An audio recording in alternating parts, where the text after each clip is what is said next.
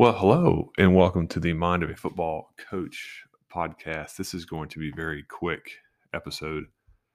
I'm just going to be talking about the need to financially support Father Jason Sharon. He is the pastor of Holy Trinity Ukrainian Catholic Church in Carnegie, Pennsylvania, and he is over in Poland at the moment, and he is getting Ukrainian refugees their paperwork and getting them out of Ukraine and trying to find them safe passage.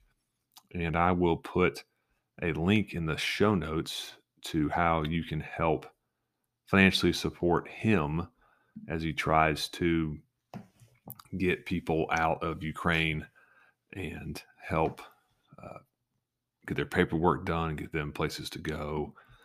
And yeah, the war over in Ukraine is a terrible, terrible thing. And I just wanted to make a quick podcast, and I will again put some information into the show notes about how you can help Father Jason Sharon with to get Ukrainian orphans and displaced refugees to safety.